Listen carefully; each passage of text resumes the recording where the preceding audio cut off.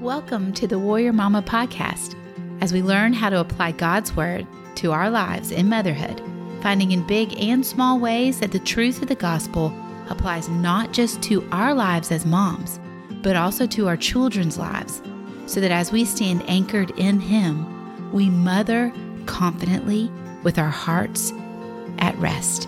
I'm so glad you're joining me today at the kitchen table.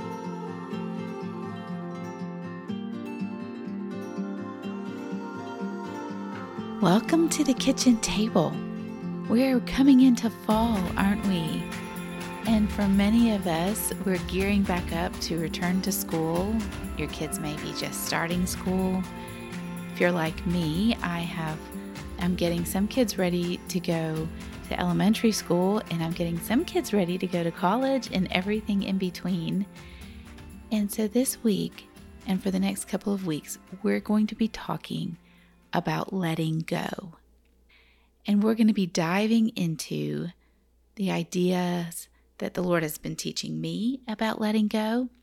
And we're going to be looking in His Word of how do we connect the gospel to a concept of letting go. Like, does it fit together, and how does it fit together? The whole desire of this podcast is to help you take the truths in God's Word and make them relevant and fit into your life in such a way that it transforms your life, that you are different because you're hanging your heart, your mind, and your life, and that includes your motherhood, on the truths of the gospel and not just on what people tell us that we should be doing or the way we see everybody else behaving. And in one of these areas is the idea of letting go. I want to tell you a story to start this about one of my children. And I think some of you mamas may understand this, whether you're in a season of letting that first little one walk into preschool or into kindergarten, or if you're like me and you're letting one of your children walk into college. But I remember sitting across a table from my oldest, and we were eating a basket of chips and guacamole at a great Mexican restaurant. We had just arrived in town where he was going to be going to college. And I was just overwhelmed with the emotions and the significance of this transition. And so everything, I was taking note of it and marking it on my heart and trying to see and remember every bit of it. Do you know how we do that as moms? You know, we take that concept that where it says in Luke, and Mary treasured everything in her heart. I think we all experience that in different seasons with our children, where we know this is a significant season. We know this is a significant time. And for me, this was the first of my children to leave me, the first to go away to school, and he was choosing to go away to school 15 hours away. And I just knew that this was going to be a struggle. But I watched his face as he and my husband, his dad, were talking, and his bright blue eyes and his quick smile and his great sarcastic wit. I just made memories come across and flood my mind. You know, I could see him as a toddler, saying and bursting forth in emotion and being full of life, even in the hard days of toddlerhood. The forceful energy of always wiggling at tables and running through rooms and constantly having to tell him to walk and to watch where he was going, and all the conversations we went through a whole season of shark just focus, where we were sure sharks were everywhere when we were children, when he was a child, to football and everything in between. And it all began to play across my mind as I watched him at this table. He was eager to leave. He was ready to go. And I knew that it was just going to be one more hug, one more I love you, and one more I'm praying for you, buddy. and he was going to be off. In fact, we took him back to his dorm after that meal, and he did exactly what he did to me the very first day he went into school as a kindergartner. And to be honest, it broke my heart again. So my son, when we like to laugh in our family, but going to kindergarten is a big deal. And I want all of you mamas to know I am not minimizing it. It was a huge deal for me of letting him go, even to go to kindergarten. And yet we were driving up and we were talking, and I had all the other kids in the back seat. There was 3 other kids there in the back seat, and we were talking. I was like, "Now, buddy, I'm going to park. We're going to unload everybody, and we'll walk you into your class, and we'll help you get everything set up in your room." And he goes, "No, I want to go through Carline." And I said, "No, that's for children who've already been here. The kindergartners are walking in." And he goes, "No, I want to go through the Carline, Mama." And looking at his face in the rearview mirror is something I will never forget. I mean, he was determined, and I knew that this was not the place to fight, but instead this was the place to say yes. And yet it broke my heart. And so then I was certain, as I was driving in, I was comforting myself, and I said, "Oh, well, the minute we get into the car line, he's going to see all these other kids getting out, and he's going to feel overwhelmed by, oh, I don't think I can do this, Mama. Let's just park and you can walk me in. He's going to need me." And instead, it just made him all the more determined. And he pulled up, or we pulled up, I guess I should say. And he's gathering his things, and he's like, "Bye." And I was like, "Bye. I love you. I'm praying for you." And I watched my little one walk into school, and I was like, he's going to look back. We need to be ready to wave to all the other kids. And he never looked back, and he never paused, and he boldly walked into his new little school.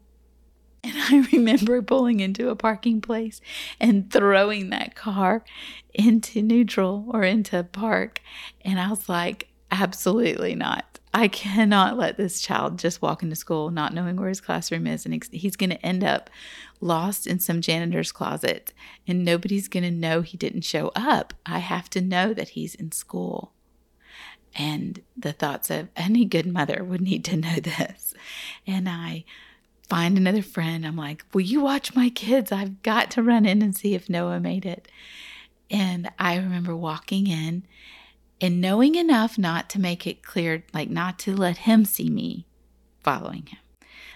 And I watched him walk all the way boldly and self-assured into his classroom. I thought I would die.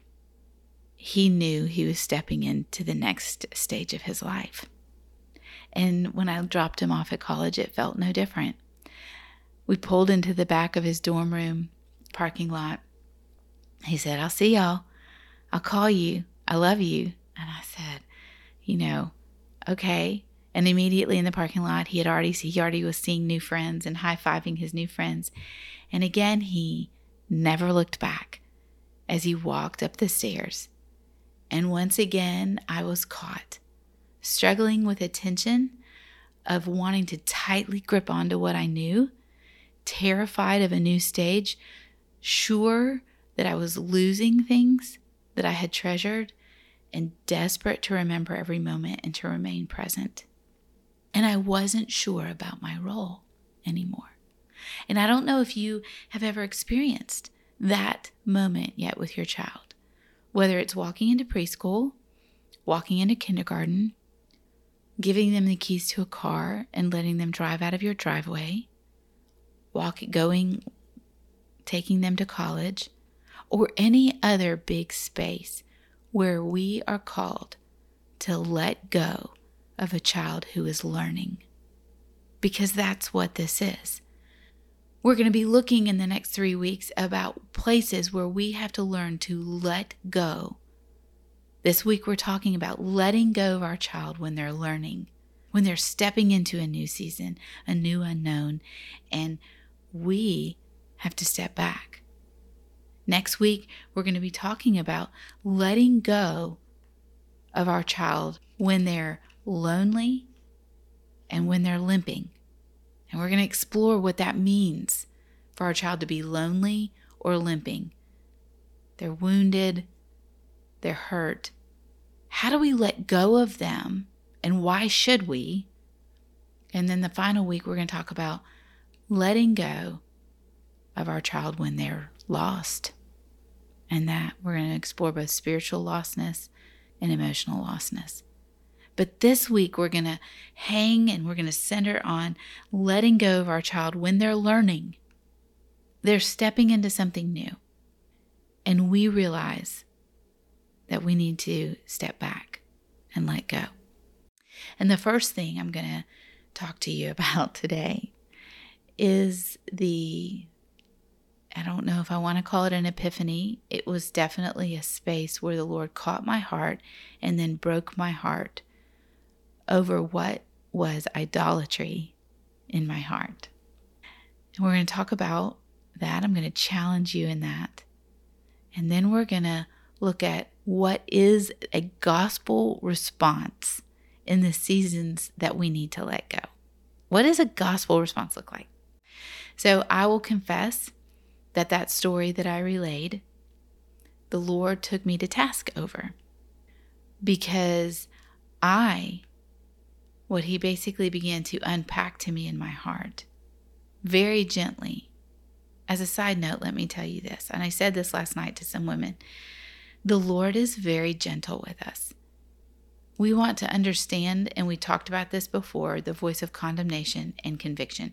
He's firm, but he is gentle in his unpacking to our heart where we have gone astray, where we have allowed something else to gain control of our heart or mastery of our mind. And in this season, the Lord gently rebuked me about my view of motherhood and specifically letting go of a child into a new season, and how the truth, the underlying reason why this was hard for me was because this was idolatry. And so you may be in a season of letting a child go, and you're wrestling it out, and you're trying to figure out what's the right ground and how do I handle this and walk in a way that, I'm not drawing them tighter and trying to cling to them, trying to manipulate them into calling me or talking to me, or I'm trying to clutch at them and pull them back. And maybe that's not healthy. You recognize that. But you're trying to figure out how to let go well, and you may not recognize that underneath all of that, and I'm just challenging you, I don't know your heart, but for me, underneath all that wrestling, underneath all that desire, even the desire to do it well and to let him go well, there was an idolatry, a place I was worshiping something other than Jesus. And that's the essence of the gospel story versus the story of my flesh, the story of mankind. You see, Jesus came and he died to rescue you and me from our fleshly sin self that worships everything else other than God. It's why the Ten Commandments are the way they are in the order that they're in. The very first of the Ten Commandments says, "You shall have no other gods before me. You shall not make unto yourselves any graven images." And what the Lord began to unpack in my heart that day in that parking lot out at Baylor University was, Bethany, you have allowed motherhood to have a hold on your heart in such a way to be a place that you have found comfort, and you have found your identity, and you have found your peace. And it's time for us to recognize you are worshiping motherhood. And so it's not just that you're letting go of your son for a new season of his life. Bethany, you need to let go of an idol that you're clinging to and worship me instead. So let's talk for a minute about this idea of idolatry. And I am praying that you will hear me and not tune this out, but that you will allow the Holy Spirit to work in your life. There is this amazing quote from somebody named Archbishop William Temple that I love, that I got from, I read it in a Tim Keller book a long time ago. So he found it. I didn't even find it. I'm not that good. I don't read Archbishop William Temple's work. I want to be clear about that. But it says this, it says, your religion is what you do with your solitude. Your religion is what you do with your solitude. And God actually brought this concept to mind that day and in the days to come, because what happened is even that day, he kind of confronted me on the spot with it. And I knew, and I was like, oh, you're right, Lord, you're right. I want to hang all of myself on you. I want to surrender to you. Yes, God, I choose you and not this, right? It was quick and yes. But number one, it wasn't explored. And number two, in the solitude of my days afterwards, my mind did not shift to God and asking and centering my identity on him and knowing that Christ was in charge and knowing that he was the one that I was worshiping and walking with. But in the solitude of my days after I left my oldest, I would return constantly to, I wonder what he's doing. I wonder what's going on. I wonder if he's making any friends. I hope he's making friends. Does he remember how much I love him? Why hasn't he called me? When is he going to text me? Should I text him? So in the solitude of my moments, my heart was turning towards that. And if I'm very honest, my thoughts were, does he miss me? Does he miss our home? Does he miss our family? And none of that is worshiping Jesus. What is an idol? An idol is anything. Your child, your family, the way your family works even, where and how happy your child is, anything that captures your heart and your imagination and becomes the most important thing, becomes the ultimate concern, becomes the thing that you are most allegiant to. That thing begins to give you meaning and happiness and identity. And for me, my motherhood has been this, it's an all-encompassing thing. And there's a truth to that. Like, I have 8 children. You may have 1 child. It's still all-encompassing.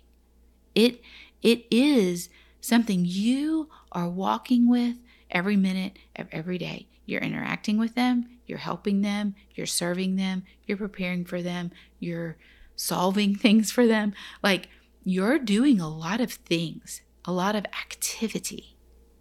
But when it becomes the most important thing, becomes the foundation of your thought life, becomes what you do with your solitude, you may have an idol.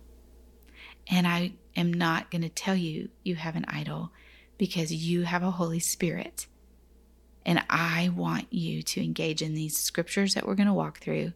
And I want you to engage in a conversation with him, asking him, Lord, is this a letting go that is hard for me?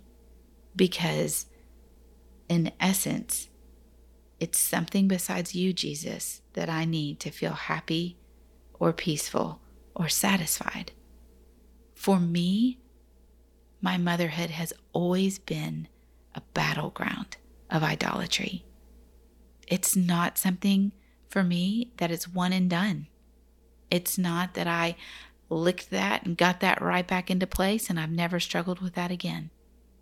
It is the battleground of my soul, where I am constantly working with the Holy Spirit's help and listening to his voice, convict me again today.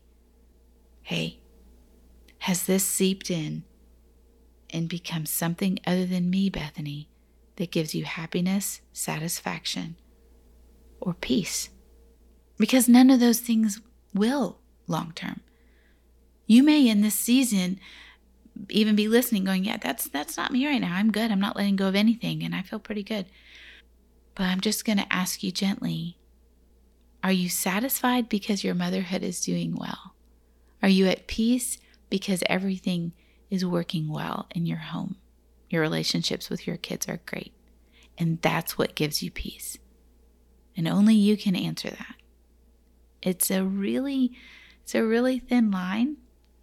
And so with great humility, I want to say I completely understand it, but I want to challenge your thinking here because I believe gospel living, walking with Jesus is so much more satisfying and perfectly peaceful and will utterly make you as happy as you've ever been when you and when I line up with the gospel that it is Jesus. It is Jesus and Jesus alone that captures our heart. That in our solitude, our thoughts shift to him. They shift to worshiping him and thinking about him and seeking out the word and wanting to know him. Then we have true peace. But oftentimes, this process of idolatry causes us to get deceived. And we think, well, it's important that I think about my kids and worry about my kids. That's important, Bethany. Gosh, if I don't worry about my kids, who is going to worry about my kids? If I'm not actively concerned and working behind the scenes and trying to make sure everything's going well in their life, who is?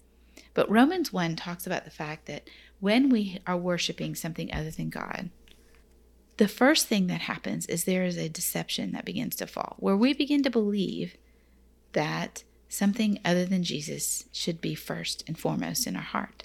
And then following that, we become enslaved to it. We become so tied to it that we can't let it go. We can't stop thinking about it. We can't stop worrying about it. We can't stop being concerned and focused on it. It becomes what we are enslaved to. And our heart was made to center on God. But our flesh will make us center it somewhere else. And so what do we need? How do we fix that? Here we are. What do? We need to have a continual renewal. So we have to understand that we have a promise in Romans 6:14. And the promise is, and this is our hope, it says, sin shall not be your master, for you are not under the law, but you are under grace. But that is a continual renewing of your mind. It is not a one and done. Romans 8 also unpacks this truth for us when Paul says, the things I don't want to do, I keep on doing, and the things I don't want, that's, what I keep doing the things I don't want to do. In other words, I keep finding myself back in this same worship cycle of seeing my motherhood as my identity, of seeing my children as my place I receive peace. If everything's going well with them, then everything's going well with me. But Romans 8 continues, says we're not stuck there.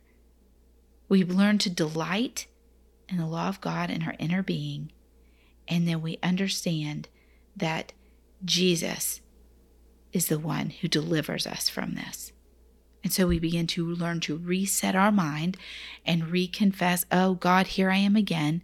I'm doing it again. Lord, change me, reset my mind, help me to go back to the truth that you have for me. So what did I do? What did I do in that college moment? Where did I hang my hat? That's what I've had several friends who've asked me this. They're sending their kids to college. Like, what did you do? Well, I'll tell you the scripture that God gave me. He may not be the one he's given you, but this is the one that has saved my mind when my mind wants to worship the worry, the concern, the identity of motherhood. I go back to this scripture and it talks about Abraham. It's in Romans 4. And he is talking about Abraham and what happened with the barrenness of Sarah's womb and his walk, Abraham's walk with God, right? And he says this, it says in Romans 4, verse 20, no unbelief made him waver concerning the promise of God, but he grew strong in his faith as he gave glory to God, fully convinced that God was able to do what he had promised. You know, Abraham became fully convinced that God would do what he had promised long before the work was completed. And in my motherhood, this has had to become a benchmark concept for me. The work that God is doing in the lives of my children is not completed. The reality is it's not completed when they go to kindergarten. It's not completed when they go to college. That's a lie from the pit that says you have 18 years and then your people are finished. Your motherhood will continue. So what we have to understand, though, is it's not our identity. That is God's work that he is doing in the life of your child, and you get to walk alongside of him in it. But for me, you know, I had to come to this scripture and understand, wait a minute, am I clinging to the promises of God, or am I clinging to what I can get done?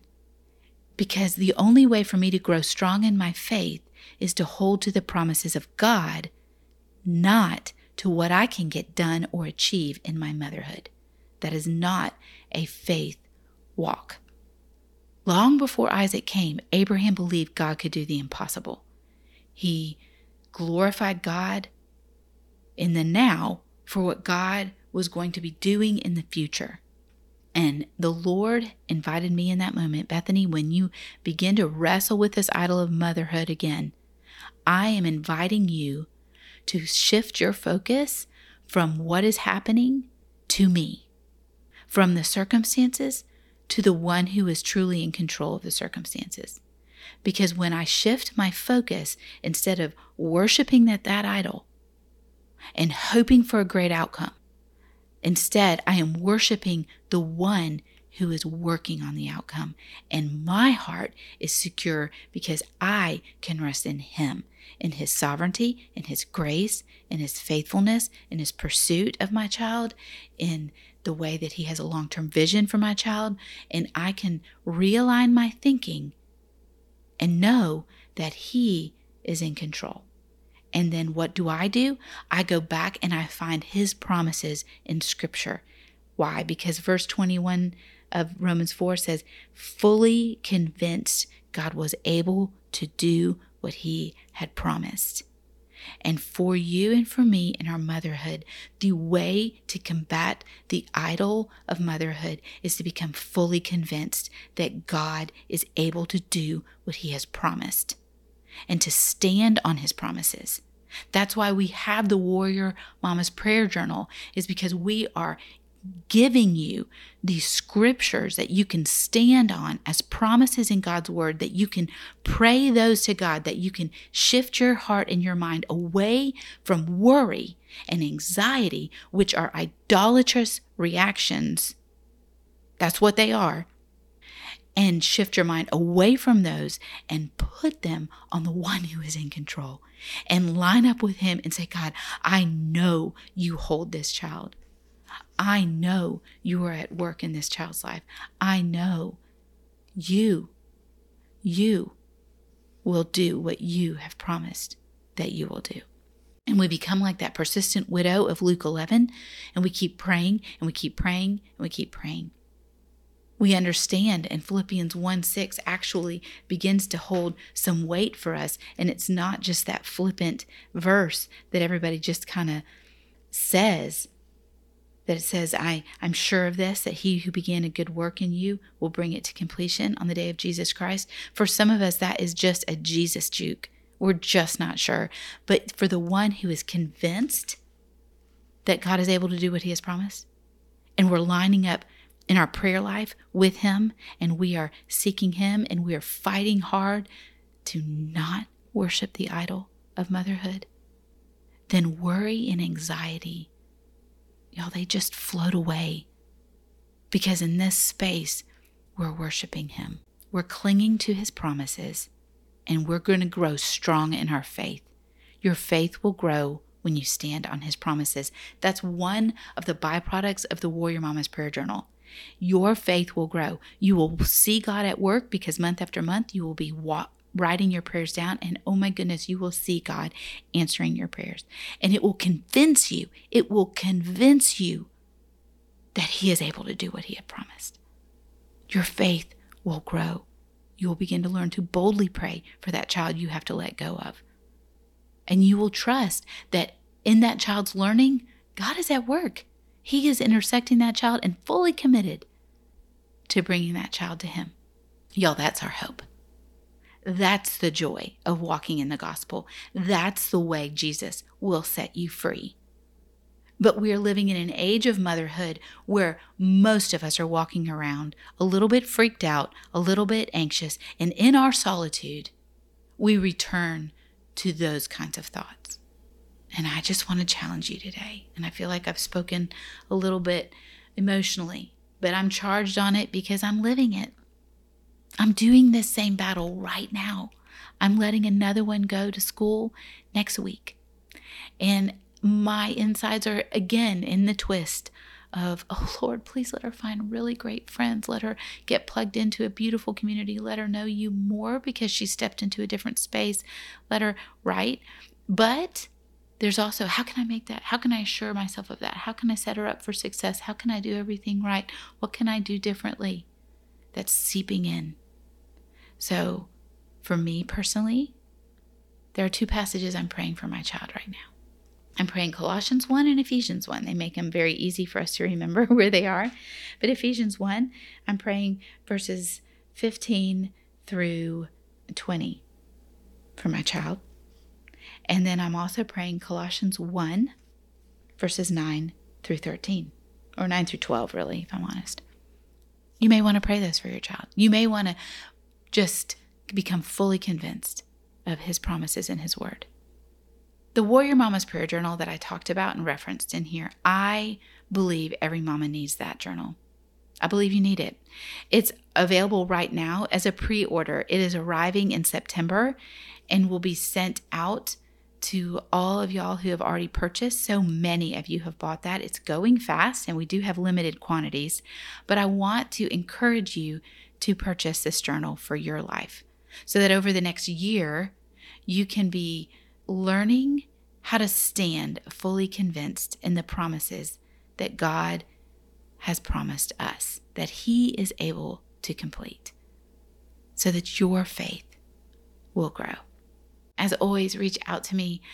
I love speaking and getting to know y'all on Instagram. It's the easiest place to find me. You can find me over on my website, bethanykimsey.com, or you can find me on Instagram at Bethany Kimsey. Thanks for joining me today at the table. Thanks for listening this week to the Warrior Mama podcast. If you enjoyed this episode and you'd like to help support other Warrior Mamas, I'll tell you that one of the best ways that you can do is you can just share this podcast with your friends. You know, sometimes we love to talk about the things we like the most for our face, for our life, for our kids. Can I tell you that it would be a great blessing to begin to share with other moms the things that God is teaching you and the ways that he is growing you in him? Our prayer over here at the Warrior Mama podcast is that this podcast is something that does that for you in your life. So feel free to share it with your friends, post about it on social media, and of course, leave a rating and a review. I love seeing what God is doing in your lives. And I look forward to sitting with you at the kitchen table again next week.